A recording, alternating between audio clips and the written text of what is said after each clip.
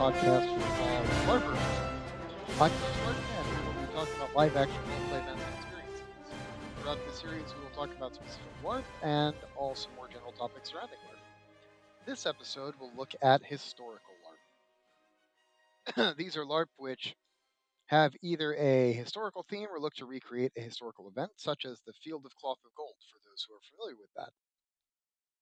Before we step into this topic, I would like to take this moment to thank FeedSpot, which is a blogging site for including From Adventure to Innkeeper as one of the top 5 LARP podcasts to listen to in 2023. Their list is a good one, and I can recommend all the podcasts on it, with, of course, a major bias toward this one, which is in the number 2 spot. Their website is blog.feedspot.com, and the top 5 list can be found at blog.feedspot.com/LARP_podcasts. This show is for both new LARPers through to seasoned veterans, and we will be implementing a scale to let you know the main focus of the episode. Episodes will air every odd month, so January, March, May, July, September, November, and will be approximately 1 to 2 hours in length. Every episode is for everyone, but some will focus more on issues which will resonate with one group or another. As such, we have a scale for each episode that will tell you the focus of the topics and possibly the depths of some of the various bogs and dungeons that we will wade into.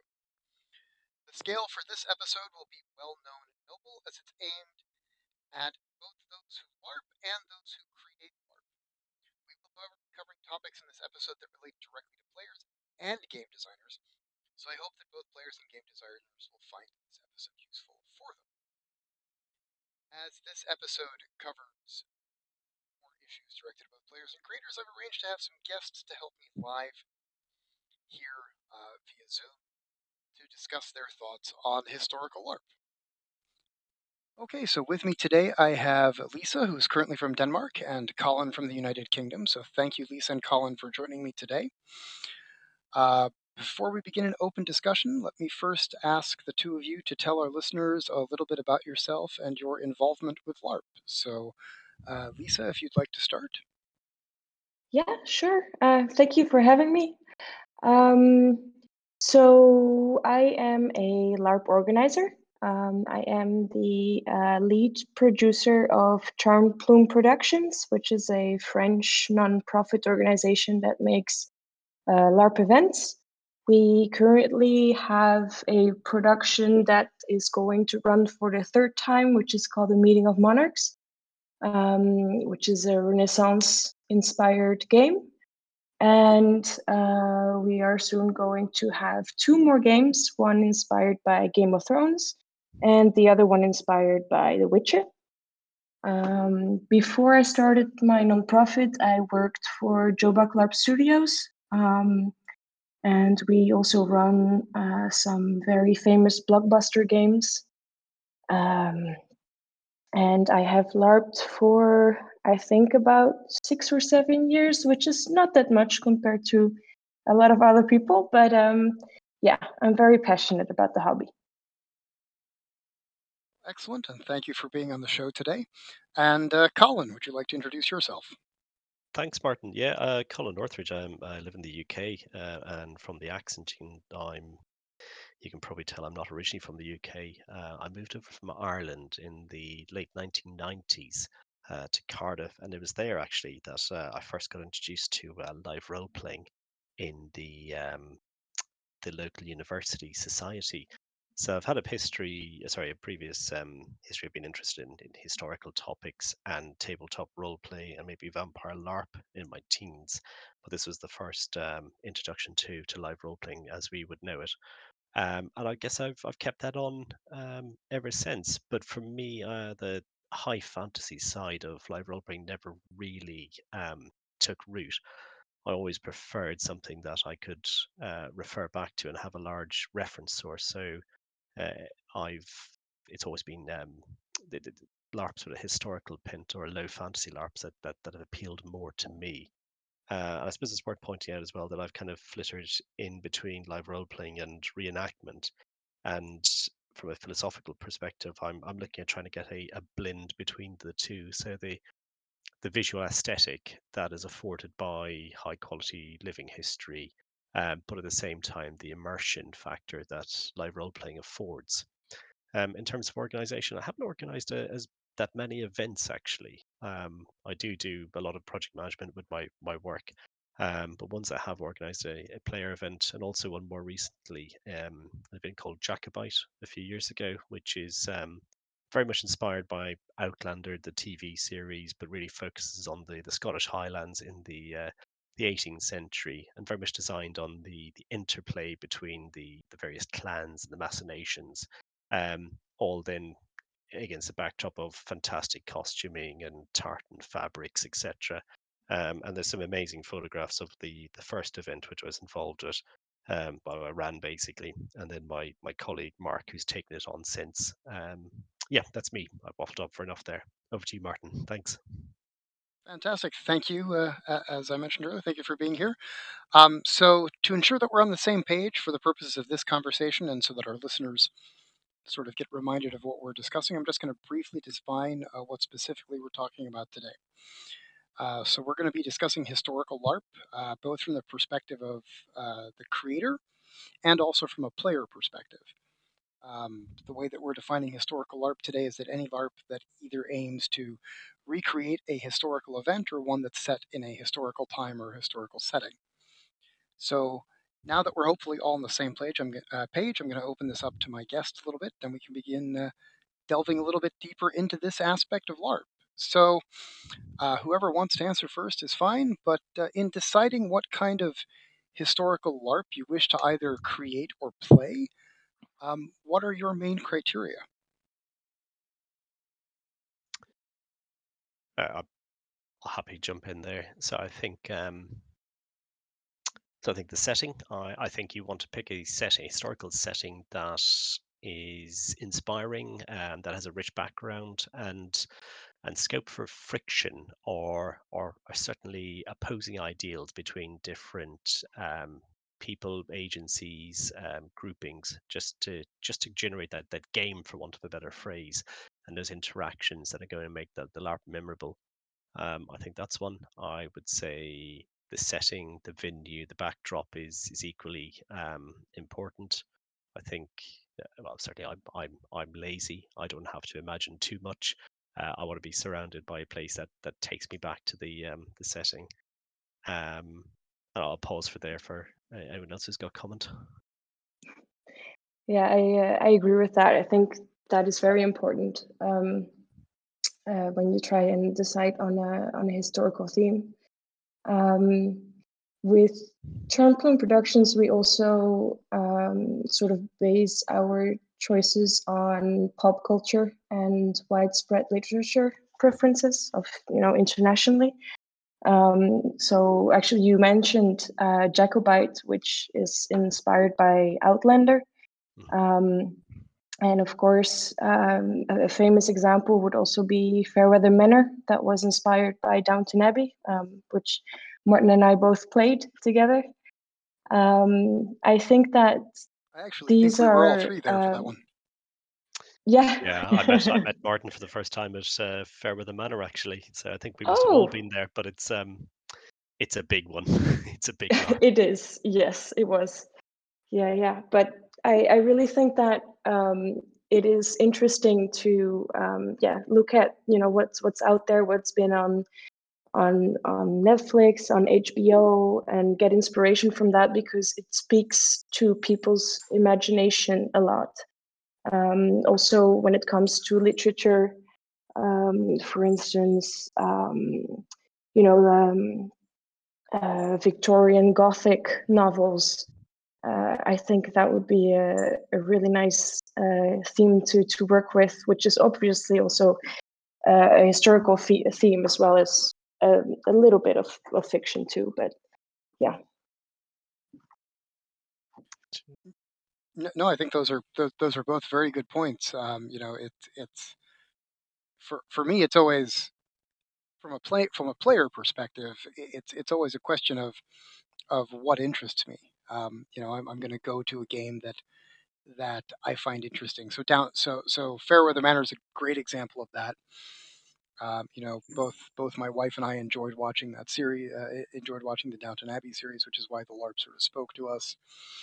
Um, it was something that we could easily do from both a travel and a costuming perspective, which made it very easy. And so yeah, I mean,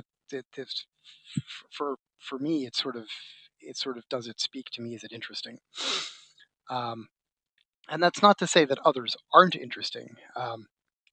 The one that you've put together, Lisa, uh, for the the Henry VIII one. I forget what the name of it is because I'm just A bad with meeting of names. monarchs. That's the one. Yes. Uh, Henry VIII meeting Francis the First. yes, based on the fields of the cloth of gold or something like that, if I remember correctly. Exactly. Yes. You know, My wife so wants to go to that LARP. yeah, Ah, she's very welcome.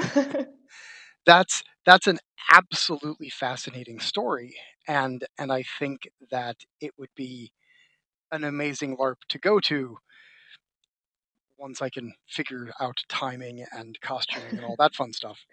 But it Well, does bring us. It does partially bring us to the next question, though, which is how much does actually let me actually skip a question and we'll come back to the other one, which is how important is costuming to you in a historical LARP? so I think this really depends on whether you look at it from a player perspective or an organizer perspective. Of course, as an organizer, you don't want to be too strict about it because, for instance, when you're running a LARP at a castle, it's usually already very expensive because the venue is expensive.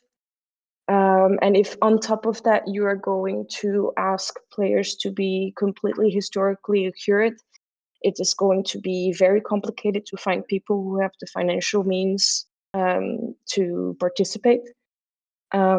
So for a meeting of monarchs, which is a Renaissance LARP, where historically speaking, both courts, so the English one and the French one, came together to basically show off how rich they were, how sophisticated they were.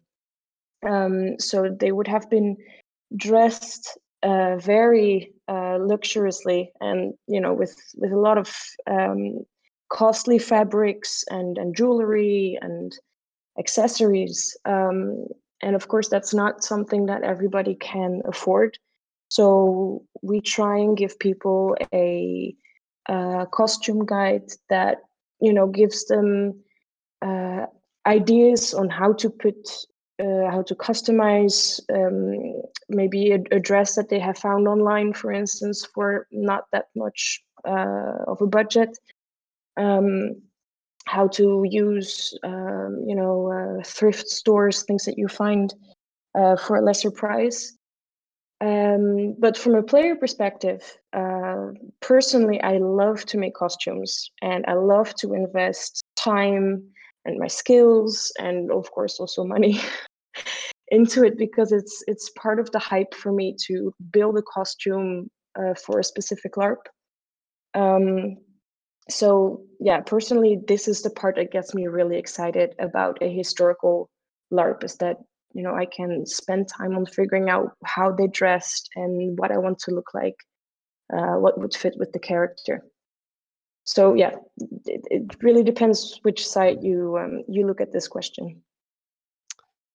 I think I'll totally echo what you're saying there, Lisa, as well. I think it's certainly when you're researching a LARP, it's an amazing voyage of discovery, and you just learn so much by that period just by looking at the costuming as a whole. One thing I'll say about the costuming, it's I think it's important to get the right look and feel, and certainly this is my perspective on it.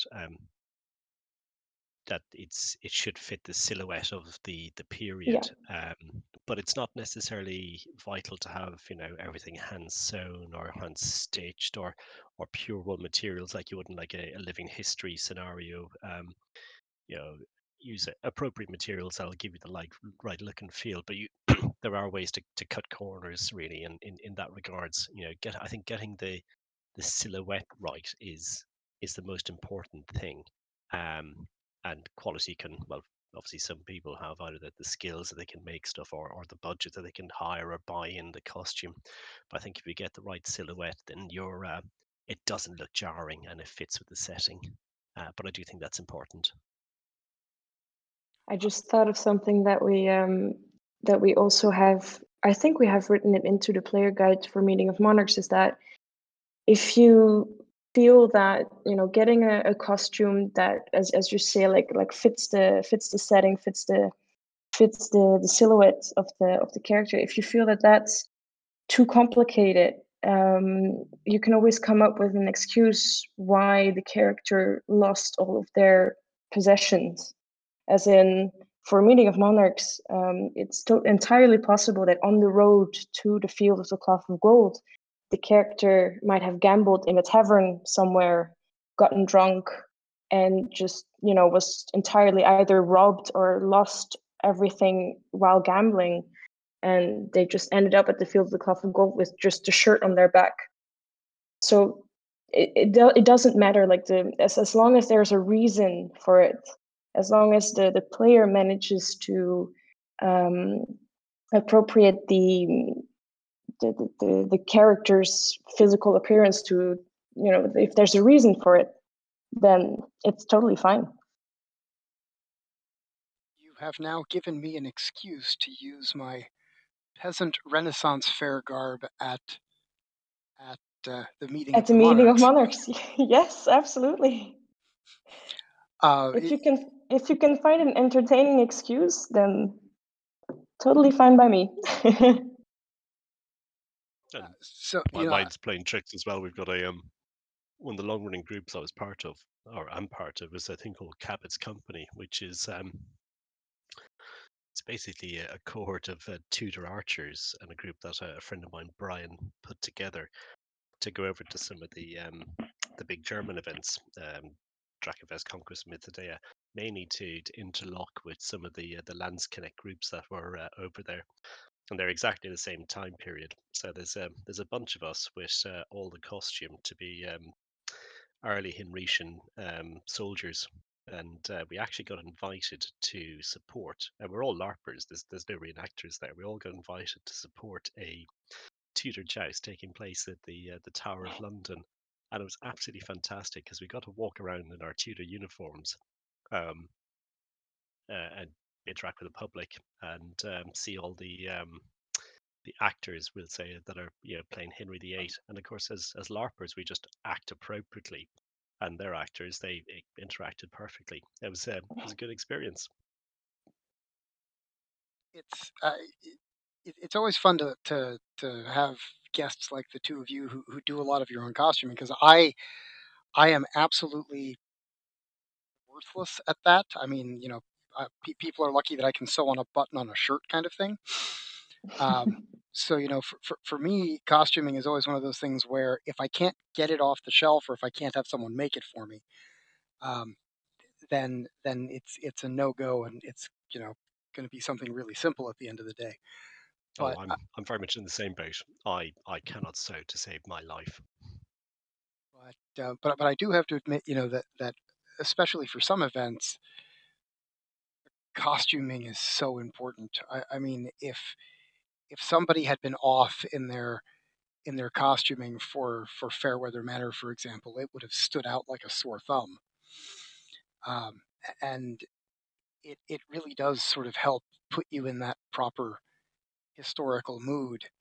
I can't tell you how much I sat back every morning doing up the the um, the lacing on just the boots for the uniform, thinking, God, I can understand how some of these people just thought every day, because this is painful. And you didn't even have to put on a corset. Nope. And I'm really happy. I'm really happy for that. Um, but so yeah, I think that costuming is certainly one of those things that visually helps make a LARP so much more effective, and I can really see it, especially the pictures that I've seen from Meeting of the Monarchs. It looks almost as if you stepped out of that Tudor period, and Yeah. it just looks amazing. So I can definitely understand that. Some of those dresses, for instance, are made with curtains. People just get very creative when they need to make a Renaissance dress. I don't doubt that.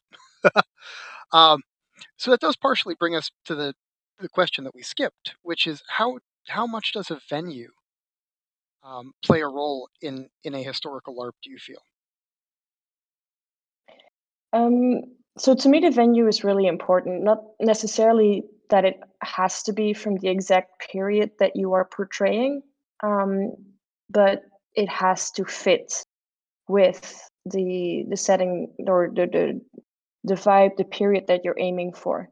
For instance, again, for Meaning of Monarchs, the castle that we're using is not at all a Renaissance castle, but it looks like one.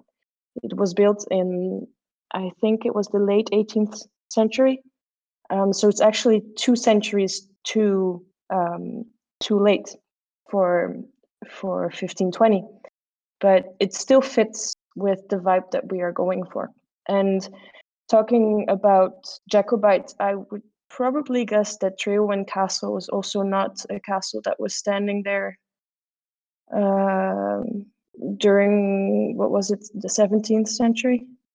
It it was actually. It It was? was Oh, okay. yeah. So it's a Jacobean period manor house. So that would have been Okay, so built in then the 17th then century. it's actually even better. It's actually it's you know it's perfectly appropriate age wise. Now clearly the interior's been done up a bit, so there's quite a few anachronisms. But I think the setting scrubs over that. Yeah, that would have been by the time Jacobite set. Well, Jacobite set what? Ooh, 1720s, I think. The time of the storyline, it would be about 40 or 50 years old. Okay.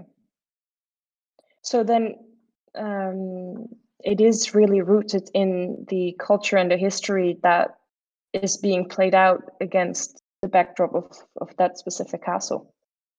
That is very nice. Yeah, one of the discussions we had was, do we try and find a place in the Scottish Highlands to hold it?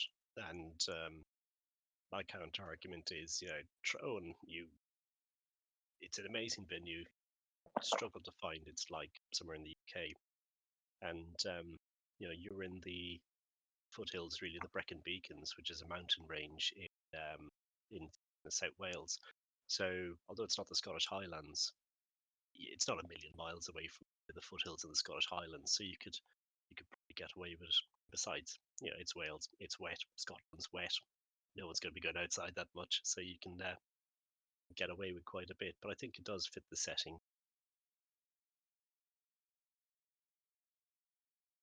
I mean, we've had long discussions on this channel on venue before, so I mean, I think that my listeners have a good feel for how important venue is to a Yeah. LARP itself. But there's other aspects of venue as well from the logistics side that you need to factor in. So one is, who's your target audience in terms of players? How far they're going to have to travel? Are they traveling internationally? Where are the nearest airports, train stations? What's the access roads like? What's the parking situation like at the venue? Will the parking, um, you know, interfere with the look and feel of the setting? Are you going to run a period event and you're going to have cars parked outside the front? Also, what's the accommodation situation like? For me, an immersion breaker is if you have to pause and stop the game and then go to a separate location for accommodation or feeding. You want everything to be under one roof if at all possible. And especially for the sleeping arrangements as well, if you can have people that sleep in game and maybe have, I don't know, the wardrobes or the under the bed is the out of game area where you can store your stuff, and that way you just try and keep everything as if fully immersive as possible. They're other big factors. And in many ways, I think they'd probably override the initial look and feel, as long as it meets a certain minimum standard. Those logistic factors would probably weigh in and trump out the some of the other ones, I think. It's also surprisingly difficult to find a historical location that has accommodation, especially if you're looking for a place that can host, let's say, at least 50 to 60 people. It's actually quite difficult because often they are owned by the state, or they are museums. So there's no way for anybody to sleep on site.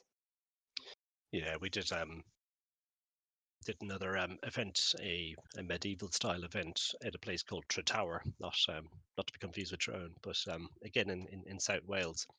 That's owned by an organisation called CADU, which is the Welsh equivalent of the English Heritage, and we were able to hire the venue out, but there was public there, so we didn't have exclusive use, and there was no accommodation, but people were camping or sleeping in the local village hall, which I hired out for the duration of the event. But the big plus factor was that it was a 15th century manor house, and the great hall and the kitchen had been completely restored to its original setting, so it was absolutely stunning.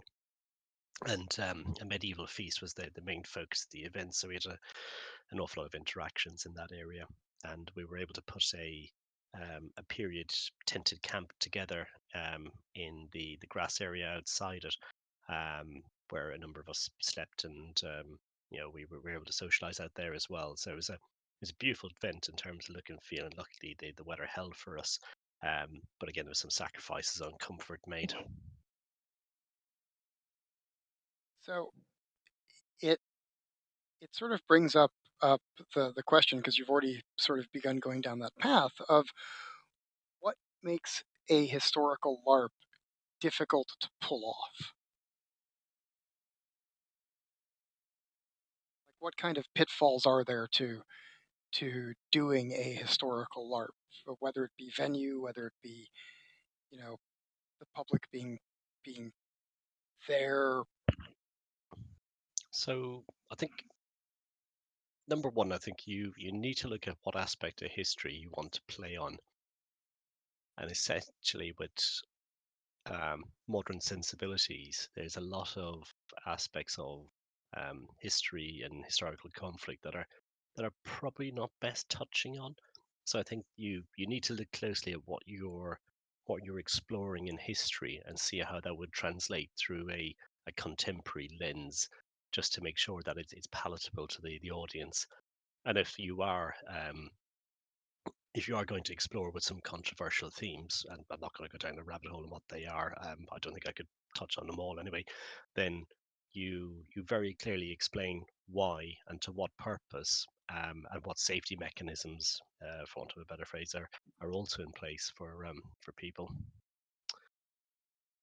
So I think that's a challenge, looking at where are you going to place it in history, and why, and I suppose give people the reassurance that you're treating with that period and those topics with quite a sensitive approach. Yeah, I also think that from a more practical side of things, it makes casting a lot more difficult if you are working on a historical LARP, because gender roles are usually very different in the periods that if you try to portray a different century, which means that when you're writing your characters, then it's obviously possible to have a few agender characters that you could switch around to either male or female, but you're going to have to write relationships into your characters. So most of the time you have to give them a gender, and often the female characters have a lot less in-game agency than the men do, because historically speaking, women had to have the agreement of their father or brother to do a lot of things. And I think those themes are interesting to explore and to play on. But you really need to make sure that you have a balance within the game, so that you don't end up with everybody wanting to play a woman or everybody wanting to play a man, which makes the casting a bit more difficult, and takes quite a lot of time. And you also need to make sure, like you mentioned, that you put in place mechanisms that allow everybody to be comfortable with well, the role that they're playing and the interactions that they're having with the other players as well. I'll just jump on that as well. And one of the things I discovered or came to a conclusion when planning Jacobite was that a lot of the menfolk at that time, the laird's heirs, etc., were either killed in rebellions or forced into exile, and that the continuity was the females, the clan, um, and we chose one particular clan to be a prominent feature of a clan Cameron. Actually, you look at all the intermarriages between that clan and neighboring clans, and you can see how well placed they were. And the binding element that was the mother and the daughters who'd been married out. And I don't know if it came across in the game when you played it, but we certainly wanted to get that strong matriarchal feel across, that they were the continuity. They were the ones who had the experience, and some of the lairds were like barely out of their teens, where you had aunts and grandmothers and stuff like that were had a considerable more experience. So it's just something you come across by researching a period or a particular epoch in considerable detail. And you make those inferals from looking at that detail. That actually worked really well at Jacobite. When I played the second run, I got a feeling that all the female characters were the actual people who were pulling the strings, and the men were just sort of pretending to have the power, but in truth, it was always the wife. Oh, I'm really glad to see that continued on through, and Yes. and again, it's one of the reasons why we jumped in that period, because it's a great leveler, while at the same time allowing the um the historical norms, the gender profiling, we'd say, to on the surface appear as they are, but actually the reality is very different. And I'd like to think that that could ring through in other periods as well, in so much that what is recorded is one version of history, but the reality is actually very different. Mm-hmm. So, and Lisa's already touched on this, but I'm going to expand on the question a little bit. Um, so, how important then is the casting? And I know that you discussed players, but let's also look at the NPCs, the non-player characters. Mm. How important is it to get those cast correctly for a historical LARP? I think this depends on what role you give to your NPCs. At the meeting of Monarchs, all the let's say the characters that are the most visible, so the kings, the queens, are player characters. But if they were NPCs, I think it would be really important to um, choose NPCs that are really comfortable with public speaking. And I mean, this is not necessarily only for historical LARPs. I mean, this is the case if you in any kind of setting, if you need an NPC for a politically important character, that is very important. I don't really know necessarily if there is an aspect um, to our NPC roles that might be linked to the fact that it is a historical LARP. I mean, we have a jester role, but I mean, obviously you need you need someone in that role who is comfortable with in game and in a friendly way insulting people.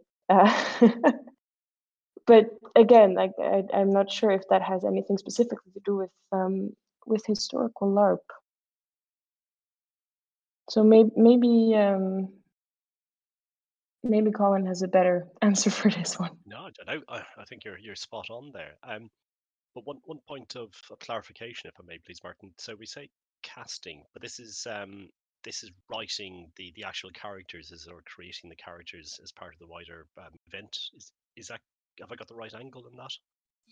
Yes, I mean, so in general, when I think of an NPC for a LARP, it's either a background character. So, if we look at,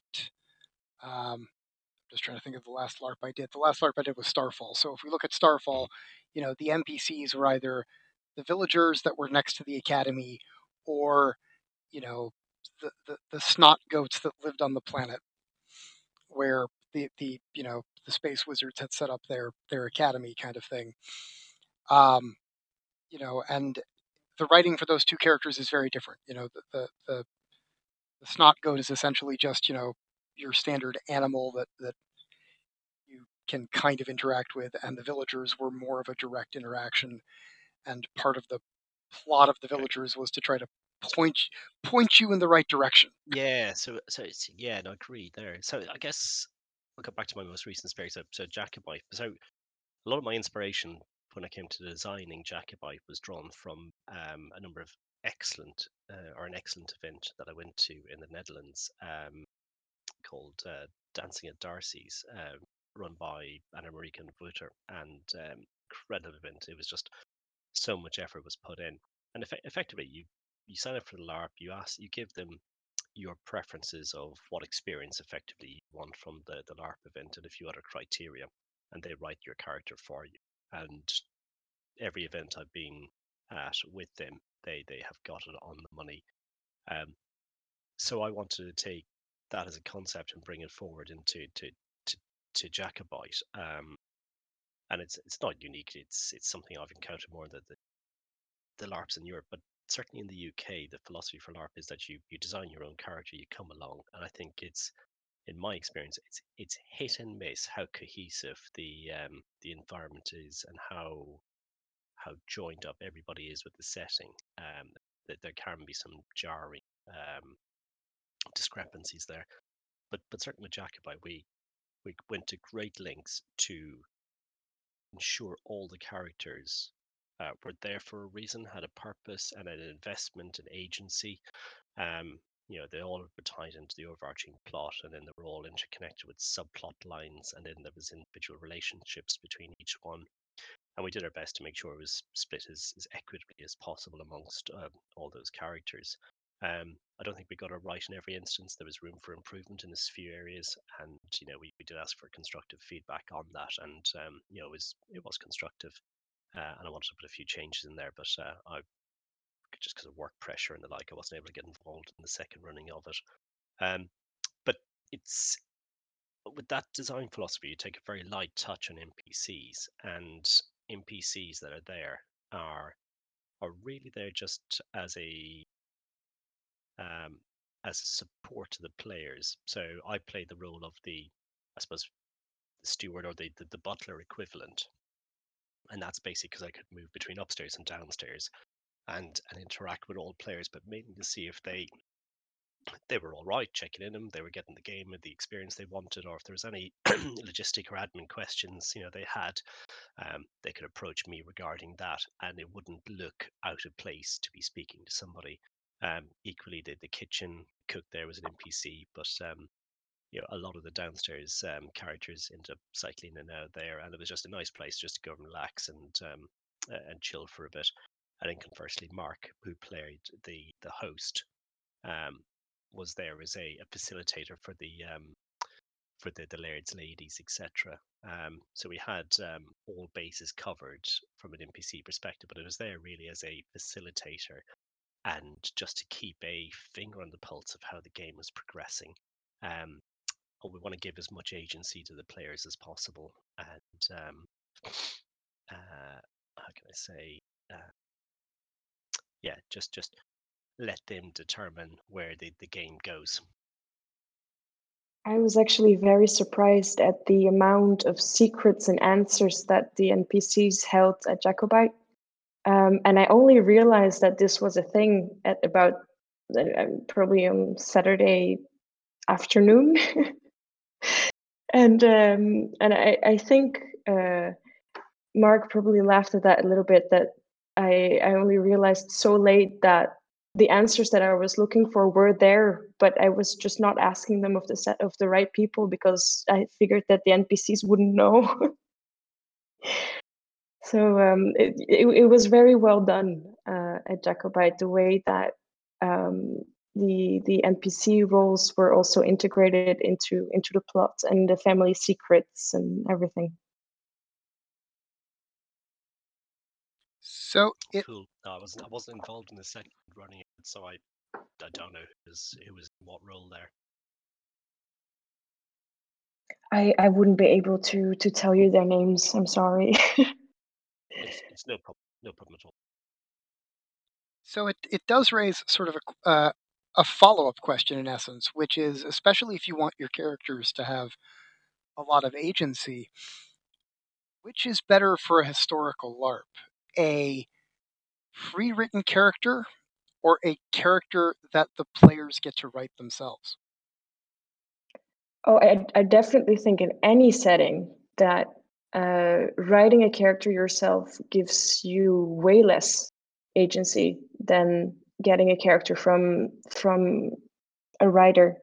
Um, Still, you know, saying that you obviously it's your character, so you do with it what you want, but um, it is very difficult if you are writing a character yourself to have plot and secrets that are linked to other characters without you as a player knowing about it.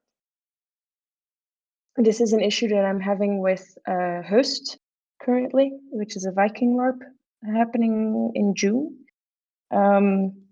where we do not get any pre-written characters nor pre-written relationships, and I feel very lost actually, because I mean, I could obviously I could play anything that I want, but I don't want to play anything that I want. I want to be surprised, and I want to have something written into my character where I don't know, maybe my father got murdered, but I have no idea who did it, so I need to go and figure it out. And if I am supposed to write that kind of secret or intrigue into my character myself, then I would have to reach out to another player going like, hey, could you be the murderer of my father? But then, as a character I wouldn't know that, but as a player I already do, so there's no revelation really. um, so some might think that, yeah, receiving a pre-written character is restraining, but I actually think the opposite. I totally agree with you. Certainly from my perspective, I think I think as long as you get people the right mindset, and one phrase I've come across recently is play to inspire rather than play to win. So go with the Hmm. what's appropriate. And I think there's so many surprises. You're reading a book, and if you go to a pre-written event like this, um, it's like reading a book, and you're just going through that discovery. And yes, someone knows and who does what, but you don't, and it's a voyage of discovery for you at that. And I've been to a few now. Yeah, the Dancing at Darcy's ones, the Fairweather Manor, I suppose, really as well, and a number of Wild West events that were run in the UK. And you do feel like the whole LARP is based around you, because you know who to go and interact to. Stuff is cropping up every so often, and you're like, oh, I need to get stuck into that. That's from, and you have your own set piece encounters, but everyone got that experience, and I think it's really masterful that is pulled off. So I do absolutely for pre-written characters. What I would say is it is a hybrid approach. So rather than write your own character, you would canvas players on, if the characters haven't already been pre-written and you are writing characters for players, canvas the players on what experience they want at the event, so you can help align them to an appropriate character. And equally, what is taboo, what do they know, what plot lines or experiences do they not want to be involved in, and then Hmm. shield them from that. But yeah, pre-written characters is absolutely as well. So it's interesting because I've played in LARPs where I've had pre-written characters that were absolutely wonderful.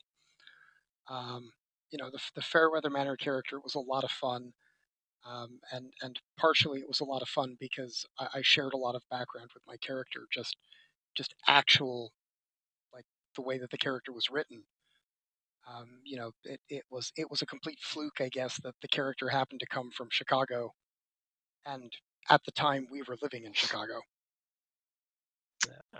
So we'd some interesting casting with Fairweather Manor. I was really lucky that I was with the Fitzgerald family, the Irish family.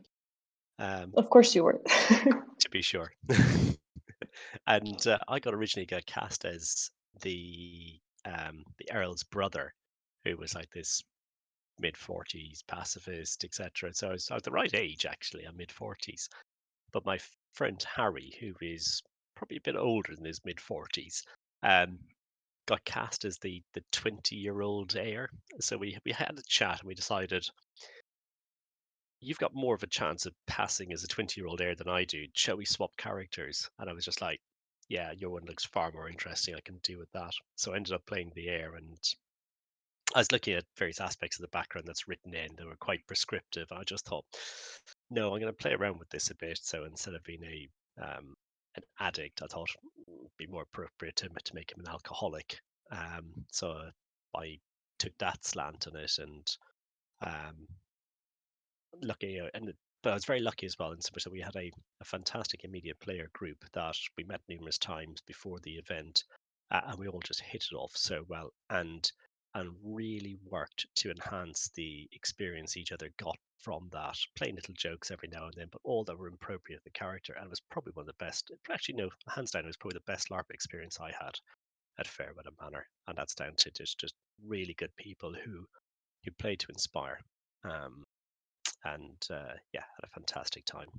And also the building relationships with people that I'd never met before. So the character was basically injured in the war in the trenches, returned back, was shell shocked. So PTSD is obviously we call it now.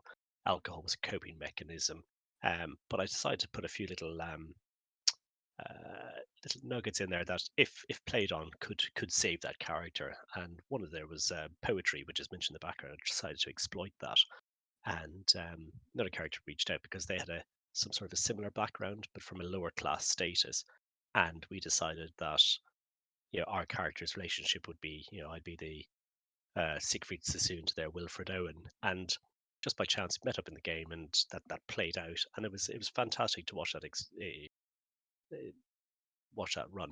Sorry, I'm rabbiting on now. I'll stop there. No, that's perfectly fine. As I said, Fairweather was one of those where I think the character I got was very well written. The interactions I had was very well written. There were two ways that essentially my character could have ended that LARP, and the one that I chose didn't give me the closure that I wanted, which actually was both great and annoying. It was annoying from a player perspective, but it was actually amazingly great from a character perspective. Yeah. I mean, I was absolutely playing that character to lose. Yeah. This guy started the event and he was going to be on a downward spiral. But actually, just the various interactions I've had with people just suppose rescued him, really. Yeah. It's quite touching. But then, oh, sorry, go ahead. Yeah. I really loved Further Manor as well, and I was actually going into it playing the eldest daughter of the Wayward family from the US. So she was like the Southern Belle that wanted everything.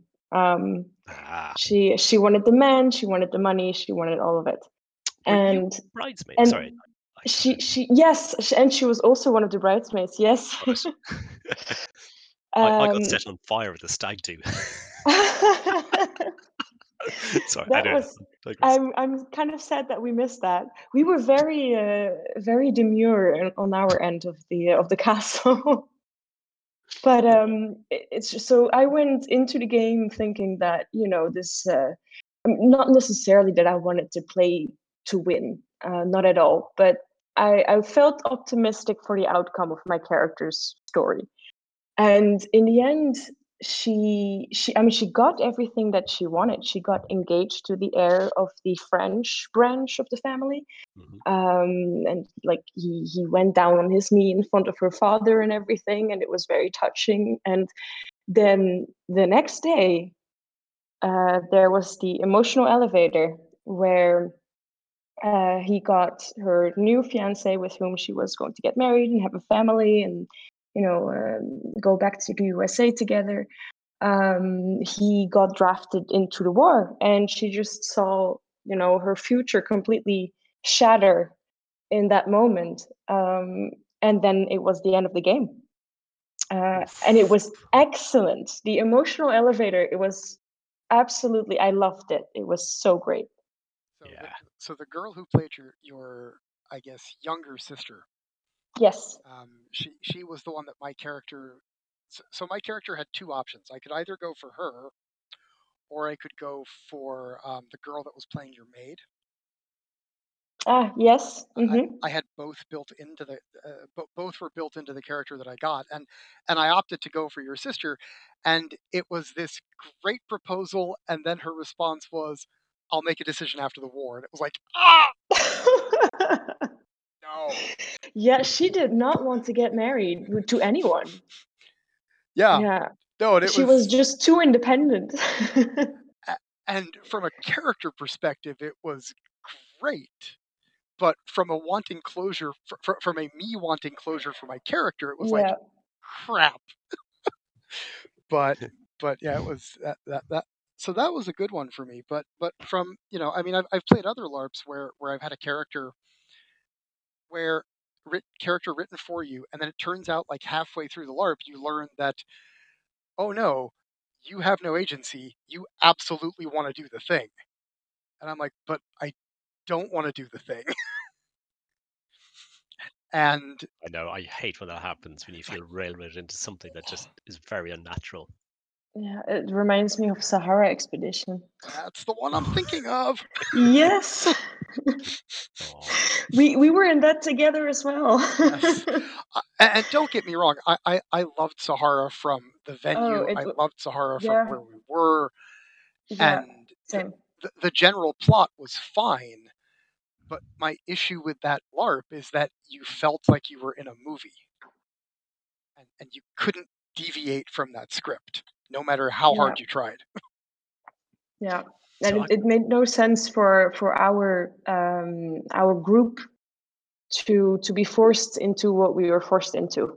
Um, Well, and as yeah. and it was really funny because my wife was in that LARP as well, and she had like three of the keys that they needed to open the door, Hmm. and she just made a conscious decision not to hand the keys over, and yet the door still opened. mm, Yeah. So in that case, I think it is important to tell the Yeah, players in the character sheet, we need you in these pre-scripted scenes to do this.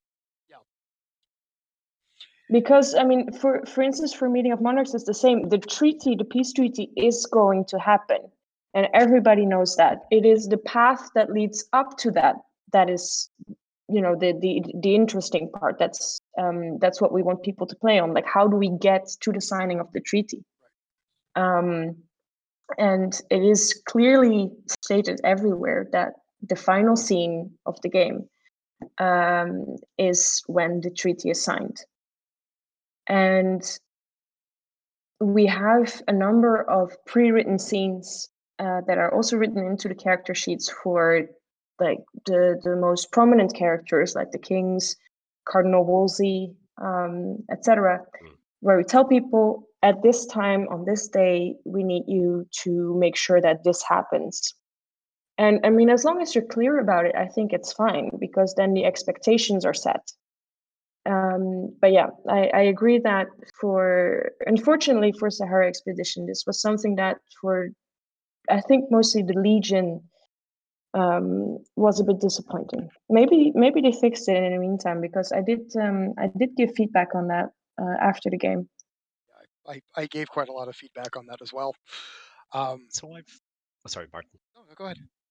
No, I was just saying I've played another game, Legion Siberian Story in the Hmm. Czechia, and I suppose in many ways that is absolutely railroaded. You will go from point A to point B to point C, and specific things will happen. But again, it's like reading the book. You don't know what's happening next as a player, and while it was railroaded, it didn't feel like that. No, maybe that's because you're caught up in so many internal plot lines and experiences that you don't have time to think about that, or it's just the time between moving from point A to point B and reacting to incidents is just is time to dwell on what's going on there. But that was again surrounded by some really good players and had an amazing experience actually. So I just wonder really is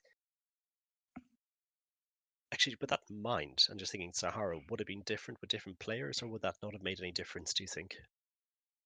I don't, at least for me, I don't think it would have. I mean, No, fair that enough. said, it was still a great LARP, but yeah, this was one specific thing that bothered me. Yeah, no, and it was the same thing for me.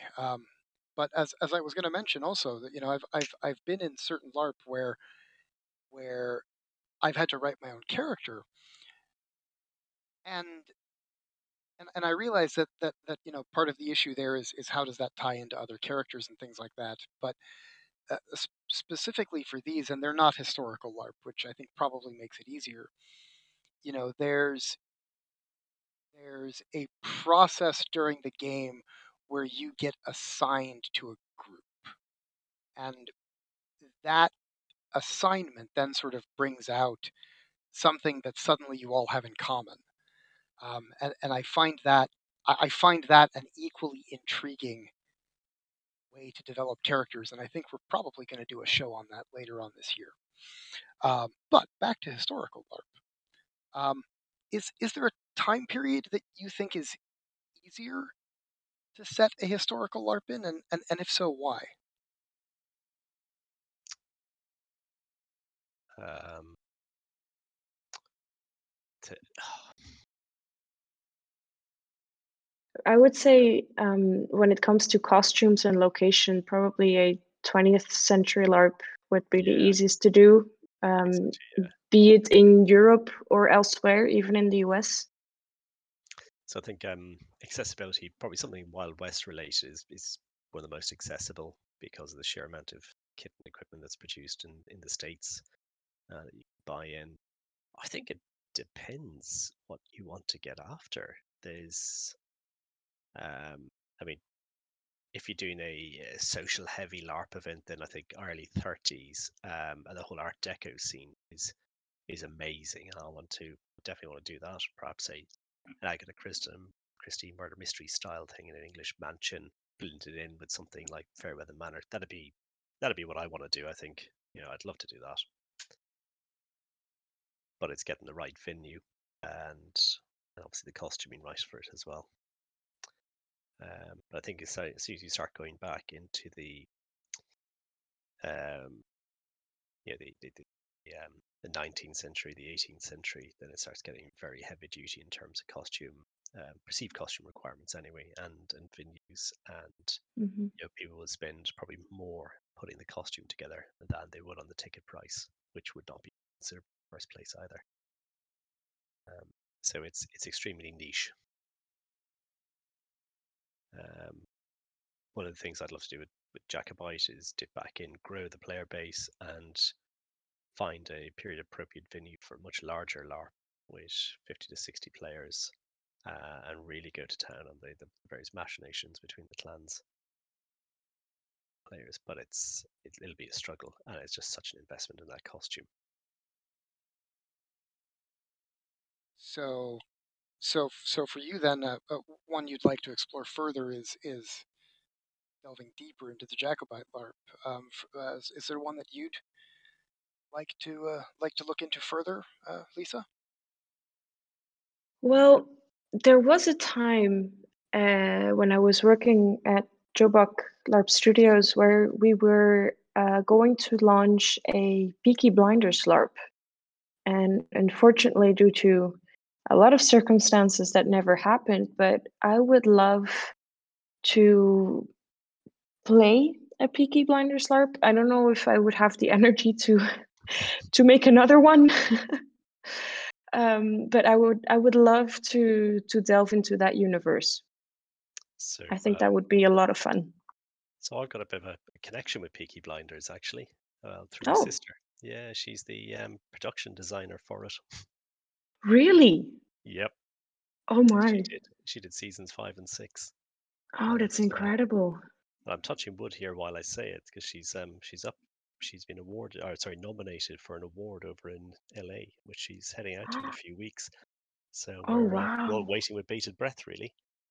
That is incredible. Yeah, Wow. no, it's amazing. So she's put a few subtle little Easter eggs as well in the plot designs. So I don't know, one of the shop fronts, for example, is a builder, and my dad is a builder by trade, so she's put his details up on top of the shop front, so no one would notice unless you know. That's really nice, and yeah, we just got a few little artifacts there that she created and gave us as gifts. So it's yeah, I'd love to be part of that. Oh, yes. I wish her luck with the award. Oh, thanks, mate. Appreciate it. Oh, definitely. She definitely deserves it. So assuming it runs, what is next for each of you with LARP? So I've just had a friend reach out to me, and it's a concept we've been mulling over as a kind of a group for quite a few years actually, and I think he's finally made the decision to go ahead with it. But I don't have the details there, but certainly the concept is it's World War II as a setting, and it's focusing on one of the SOE Special Operations Executive finishing schools. So, are you familiar what the SOE is in World War II? Yes. I'm not. Okay, so these are, I suppose, secret agents that are ultimately recruited from all walks of life, predominantly female actually, and diaspora from Europe that fled the Nazi conquest. They'd come to England, they'd volunteer, they'd go through a filter system to recruit people who have the appropriate skill sets, and basically they'd be trained up to be special agents and put back into Europe to launch a guerrilla campaign or do sabotage or spying against the Nazis. It sounds like an action-filled LARP. Yeah. Where was it? So where is the LARP, or where? Yeah, So the LARP. we're focusing on one of the finishing schools. So it'd be typically be a big house, maybe in the Scottish Highlands, where they would do some practical training lessons on interrogation techniques, ciphering, deciphering, lock picking, explosives, um, and the LARP would focus on that as well. So it'd give people some practical skills, and then you'd do a trial mission with them, and it could be a case that you'd have a team formed up of a number of people with all these different skill sets, and they're all working independently, but the output of that is all interrelated. And there's also a social side to it as well. So you'd have to, as we'd say, blag or bluff your way into a place and conduct your mission, or be resistant to interrogation, or just be able to bluff your way out of a scenario. So it's not purely action. There's a lot of soft skills there as well. And I suppose the bottom line is there's something for everybody. And again, it's one of these periods or one of these niches in history where gender is irrelevant, and gender equality, for want of a better phrase, would be present. Or certainly there'd be no gender bias. So you would have females doing action roles, uh, males perhaps doing support roles, all mission dependent. So it's definitely something we want to do a bit more. That sounds very exciting. It does, yeah. So, Lisa, what's next for you? Right, so I actually have a few lined up.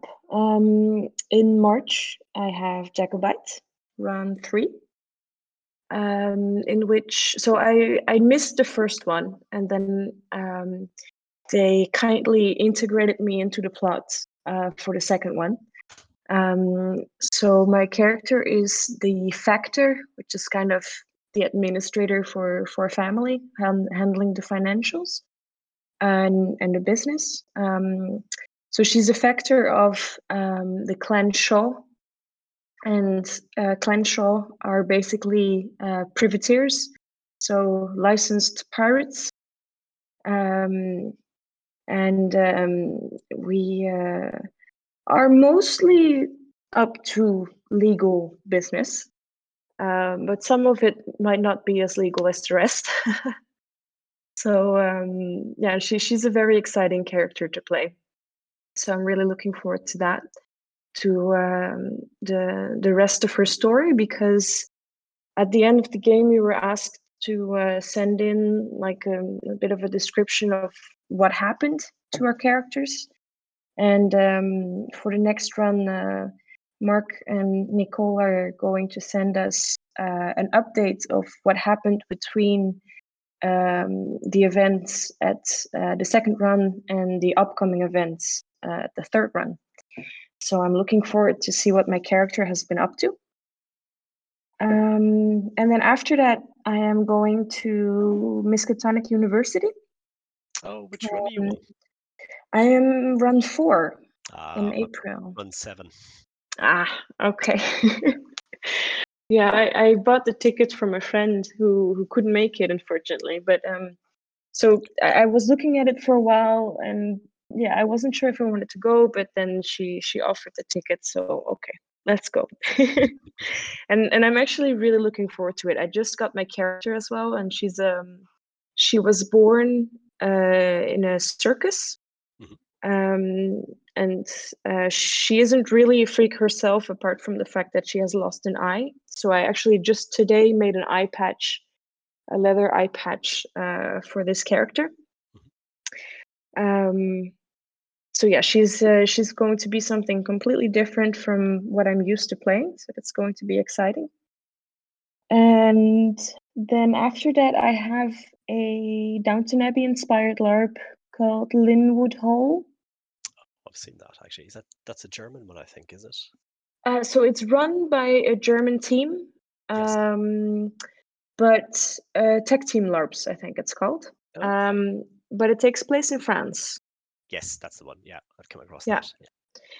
And I also got my character for that one. And it's basically, if you have ever watched Downton Abbey, you know the main character, Mary Crawley.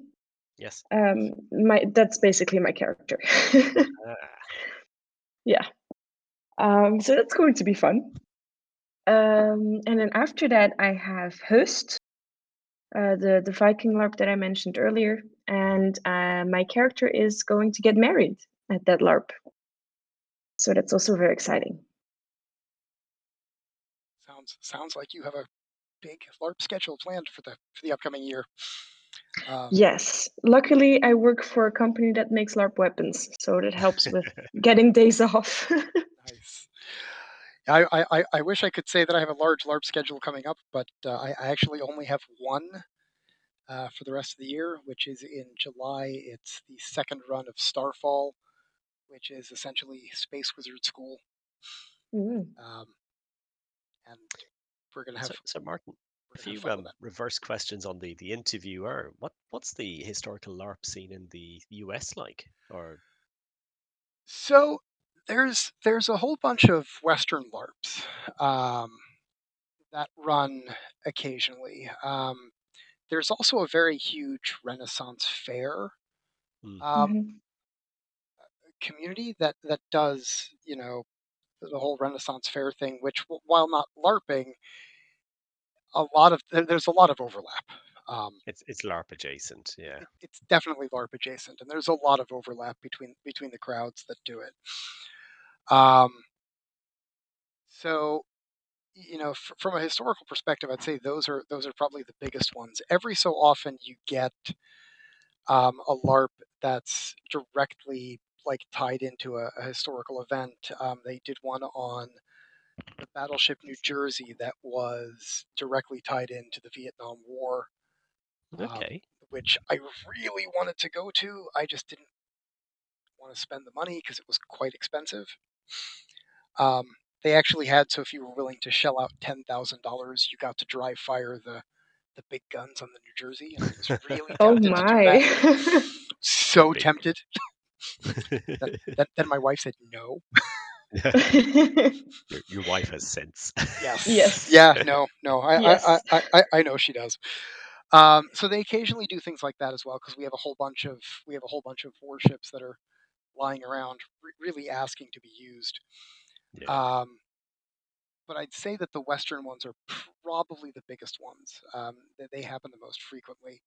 For a short while, I was looking at taking over Fairweather Manor and moving it to the U.S. Hmm. But unfortunately, the circumstances of doing that would have cost me too much money to buy the rights, and Hmm. quite honestly, more so than the rights were worth. So Yeah, but I think there's IP on a kind of a 19. Well, it depends what you want to set it and what you want to call it. But English aristocracy manor house LARP. I don't think there's any IP on that. no, there It isn't. was it was more about the design and the characters, I think. But the problem Yeah, is that those were, I mean, we don't even know who wrote them in the end, really. yeah, So Right. you can't yeah. really sell it if you don't know who owns the rights. Yeah, and that was part of the big issue with that one. So what I happily passed on that. But we were looking at that for a while. I don't think there's currently a Downton Abbey type LARP running in the U.S., but I'd have to look, to be honest. Yeah, I'm not tracking anything of that scale and certainly not in the UK, and I've not come across anything like that in Europe. I know the Lyndhurst Hall you've mentioned. We're looking at that, but I think that's a much It's a smaller bit scale. smaller. Yeah. I think it's 40 players or something. Yeah, Yeah. So and Fairweather Manor was what, 150? yeah, something like that, upstairs, Mm. downstairs. But it felt Yeah. crowded in a good way. We've Yeah. we've got about 200 at Starfall. Oh. What is Starfall actually? So Starfall is a space wizard academy, um, essentially, where you've got 5 different sects of space wizards, and then there's a 6th sect that no longer exists. That essentially, are the evil space wizards. Um, that's probably the best way and easiest way to describe it. Fair enough. We do so a lot of the lightsaber stuff that we do there. They've actually worked together with Ludosport, which is the Italian international lightsaber um, combat system. So we actually get some real lightsaber combat in, which is kind of fun. Ah, Um, but that's what? essentially what it is, and it's a nice LARP to do. It's at they actually have the venue for it is actually a college in the U.S. So it really feels like you're going to school. You get to sleep in the dorms, which hammers that feeling home even further. But yeah, I think that's certainly the next one for me. So um, I think this has been an excellent discussion, and I would love to continue this for hours, but unfortunately, Yeah, our time is coming to a close. So I would like to that's thank very fair. Lisa. Yep, I'd like to thank Lisa and Colin for joining us today. Thank you for having us. A privilege. Yeah, no, it's really nice to chat about historical LARP and get new ideas and fresh perspectives and meet new interesting people. Thank you. Definitely. Thank you to our listeners for tuning in to this episode of From Adventure to Innkeeper, a podcast for all LARPers. Our next episode, which will release around the 20th of May, which will be the 3rd episode of the 4th season. Um, I don't know what that's covering yet, but I will post something on our blog eventually. It's going to cover player agency. If I keep reading my script, it'll tell me. It's going to cover player agency, and we're going to look at some of the LARPs that do this well and some of the LARP that don't do this well. Again, I'd like to thank my guests for joining me live on the show. I'm your host, Martin. Thank you for listening. We'd like to thank our sponsor, Mal Books. Additionally, we'd like to thank Lex Media for the use of their Fred Rothmel Memorial Podcast Studio. And I would again like to thank FeedSpot for our inclusion of their on their list of top 5 LARP podcasts. Please check out all of their links on our website, adventuretoinnkeeper.com.